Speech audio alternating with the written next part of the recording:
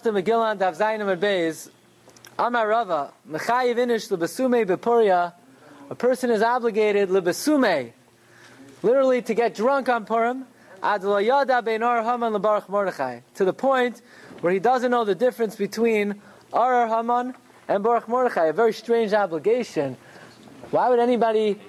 How could we ever even say such a thing? That Chazal expect us to become so inebriated that we don't know the difference between Arar Haman and Baruch Mordechai.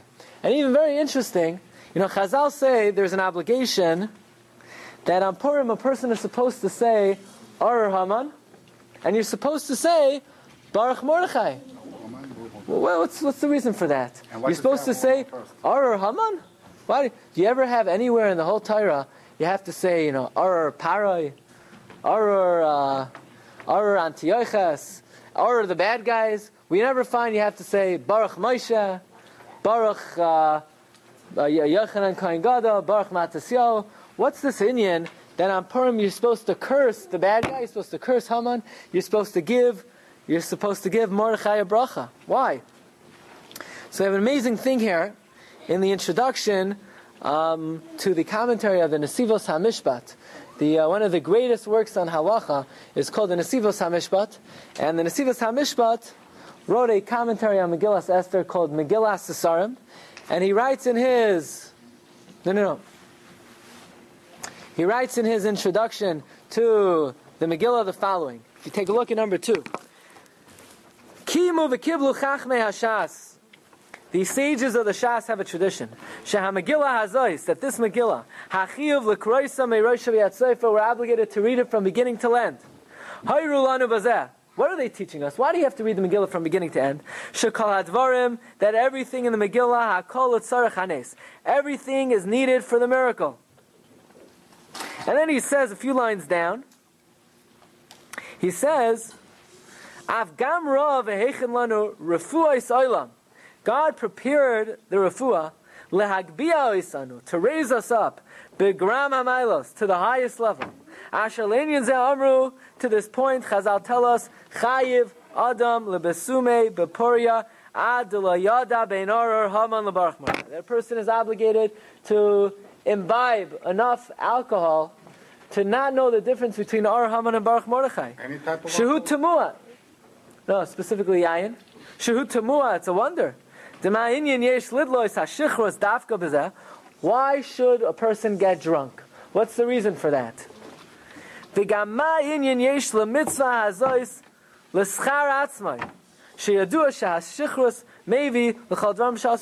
that getting drunk brings to every forbidden practice. Every aver in the world is caused by getting drunk. And here on Purim, for some reason, Chazal command us specifically to drink wine. Okay. So what the Nesivos offers to us is an amazing concept. And it's a concept that really a person should think about not only every day of their life, but really every moment of their life. And that is, we don't understand the repercussions of our actions. We don't know how we could do one thing, it could lead to B, which could lead to C, that could lead to D, that could lead to E, and ultimately everything that is caused by our actions, we are responsible for. For example, you greet someone on the street, you say good morning to them, they're in a good mood. Because they're in a better mood, they do a chesed to someone that maybe they wouldn't have done otherwise, and they did a chesed to someone, that person learns to do chesed, and his children learn from him, and then for the next 30 generations, all the chasadim that are performed were all because you did one thing, good morning. We don't think of it like that way. Says in Nesivos, who was the good guy? Mordechai or Haman? Rabbi said we could make a very strong case. The good guy in the Purim story was Haman. And the bad guy in the Purim story was Mordechai. How could you make that case? Very simply. The Gemara tells us in Masechta Megillah, we had 48 prophets in our history. They all basically did not do a great job. Yeshaya, Yirmiyah, Yechezkel, Hosea, Amos, Ovadia, Yoshua ben Nun. No one listened to them. Nobody listened to Nevi'im. In fact, Yirmiyah, we threw stones at him. Zechariah, we killed him. You think people like to hear Musar?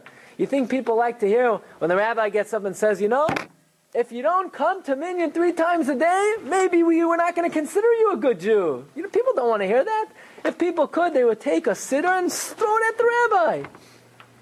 People don't want to hear. People don't want to hear that if you don't learn every day, you're not a good Jew. People don't want to hear that. If they could, they would take the bima and cuff on the rabbi, har kegigis. So all the Nevi'im basically did not do a great job. Don't give idea, Rabbi. Did not do. You know who did the best job of all the Nevi'im? Haman. Because by taking the ring of Achashverosh and writing all the Jews should be murdered, what did that make us do? Unheralded Shuvah. Shuvah on the highest level we ever had. So if we were to ask, which individual in history has the greatest zechus? Haman. Haman is the biggest tzaddik the world has ever seen. He is, no question. Without a doubt. Haman, if you were to ask, which person in history has the biggest zechus ever? Moshe Rabbeinu, Yirmiyah, Yeshaya. So what? Who said you? So what? Doesn't matter. The person who has the greatest zechus in history? Haman. And if you'd ask, and which person could we say maybe Chas v'Shalom was the biggest, did that which is the worst thing ever in the history of Klal Yisrael? Mordechai, no question. Why? What did Mordechai do? Mordechai didn't want to bow down to Haman. So you say, what's bad about that? Who asked him to go on the street and when Haman comes by, not bow down? Let him stay home. Let him learn in the Beis Medrash. Where do you think he spent his time? What's he going in the street and then Haman's passing by and he's not bowing down to Haman? He's instigating Haman. And because of that, Haman wants to kill Klal Yisrael. So which individual is responsible for the almost annihilation of Klal Yisrael? Mordechai. So the biggest tzaddik in history is Haman. The biggest bum, chas v'shalom, we could make the case, was Mordechai. So you say, yeah, Mordechai didn't intend to cause our annihilation. Haman didn't cause us to do tshuva. Yeah, but we know God pays a person back. If a person causes something good, even unattended, they're rewarded. If a person causes something bad, even without kavanah, they're punished. So Mordechai, we're not so happy with him. In fact, the Gemara says that Klal Yisrael were constantly criticizing Mordechai. They didn't like the fact, who asked him to stick his nose into Haman's face and then not bow down. Stay home, eat your bagel, drink your coffee. Don't go into Haman's face. Don't go into Haman's face. And Haman's a great guy. Haman's the best. Haman's, maybe we should make him Mayetzes Gedolei HaTorah. We should put him up on the bima. Yeah? Put him up. What's the answer? What's the answer? The answer is Haman didn't intend to do anything good. Mordechai didn't intend to do anything bad. But some zechus Haman has, and some demerit Mordechai has. So how do we get around that? So says the Nesivos, Chazal made the following takana. We know, young man, how you doing? Good. We know Chazal made a takana like this. We find that after Avshalom was killed, right after Avshalom died, so then David HaMelech said 8 times, Avshalom b'ni, b'ni, b'ni, b'ni, b'ni, b'ni, b'ni, b'ni. Says the Gemara Masechta Sotah Daf Yud Amud Beis. When David said b'ni each time, that was invoking a certain zechus that Avshalom was the son of David, and ultimately, it took Avshalom out of the 7 chambers of Gehenna. He said b'ni one time, he left chamber 7. He said b'ni a second time, 6, 5. And he said it the 8th time, Avshalom went to Gan Eden. So we see there's a certain thing that you could give someone a bracha, take away their demerits. Says the Nesivos, Chazal were masakin then on Purim, where even though Mordechai is the good guy, and Haman is the bad guy, you should be so farmished and so tumult and confused and fun-cused that you don't know anymore who's better, Mordechai or Haman, because you think to yourself, well, Mordechai got us into the mess. Haman made it that we accepted the Torah of the Av of Ratzon. So what do we do to take away Haman's merit? All of Klal Yisrael, every single year, Arur Haman, Arur Haman, Arur Haman, Arur Haman, Arur Haman. How many times do we clap when we say Haman's name? How many times is Haman's name in the Megillah? 54 times. Machai emche ezeker Amalek. Emche is B'gematria 54. God says, I'm going to wipe out Emcha, the 54 mentions of Amalek's name in the Megillah. Says the Nesivos, let's take a look on your sheet in number 6, and with this we conclude. Says the Nesivos, V'lazer nira, Dihnei amru shechayv adam loimer b'puria arur Haman baruch Mordechai shu gam kein tamua. It's a wonder. What kind of thing is it? You ever hear anybody going around saying, Baruch Matisyahu? No.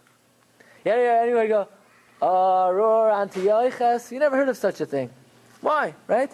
Gam ken tamo delom lo yischayv b'chol pam shaya atzal yisok gam b'pesach lemer or pari baruch Moshe v'chein b'chanukah lemer arum atzam bruchim hachashmam l'chein nira atam. You know what the reason is? Dinei amru b'shas kari le Yehudi v'kari le Yemini. Everybody knows he's called Ish Yehudi, he's called Ish Yemini. So the question is he from Yehuda or is he from Binyamin? Amra Knesses Yisrael Fnei HaKadosh Baruch Hu Chazi ma'asali Yemini. Klal Yisrael criticized Mordechai. Look what this Benjamite did to me. Deloi katel Shaul Agag. Besides that, Shaul didn't kill Agag. Did nafak mine Haman. Haman came out. Debayla Miktalani, he wants to kill me. Uma'asali Yehudi. Look what this Yehudi did. Deloi katel David L'Shimi. That David, Mordechai had a ancestor by the name of Shimi, who really was supposed to be killed. Why wasn't he killed? They had Rachmanis on him. From Shimi came Mordechai. The Jews didn't like Mordechai.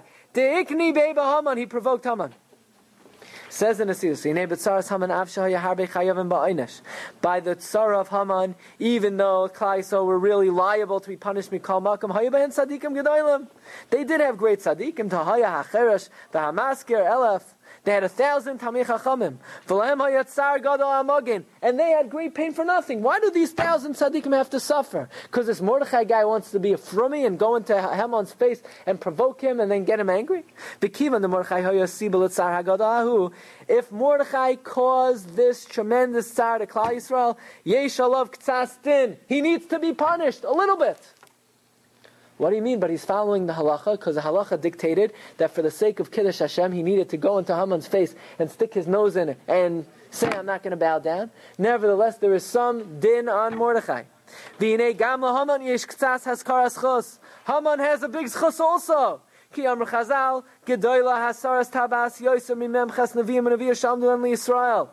When Haman took the ring from Achashverosh, that accomplished more than the 48 Nevi'im.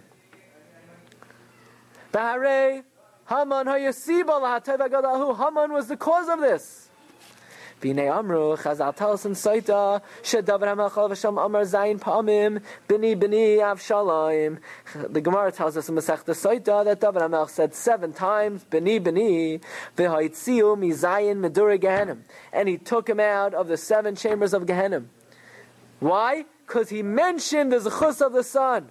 Says the Nesiva, certainly, if every year everyone gives Mordechai a bracha, Baruch Mordechai, all of Klal Yisrael together, Baruch Mordechai, whatever Einesh is resting on Mordechai is removed by the bracha of Klal Yisrael. And whatever zechus Haman has in creating the greatest tshuva movement in history is removed from Klal Yisrael saying, Arur, Arur. But Rabbi said this is the concept of having the simcha, that we don't even realize what was greater.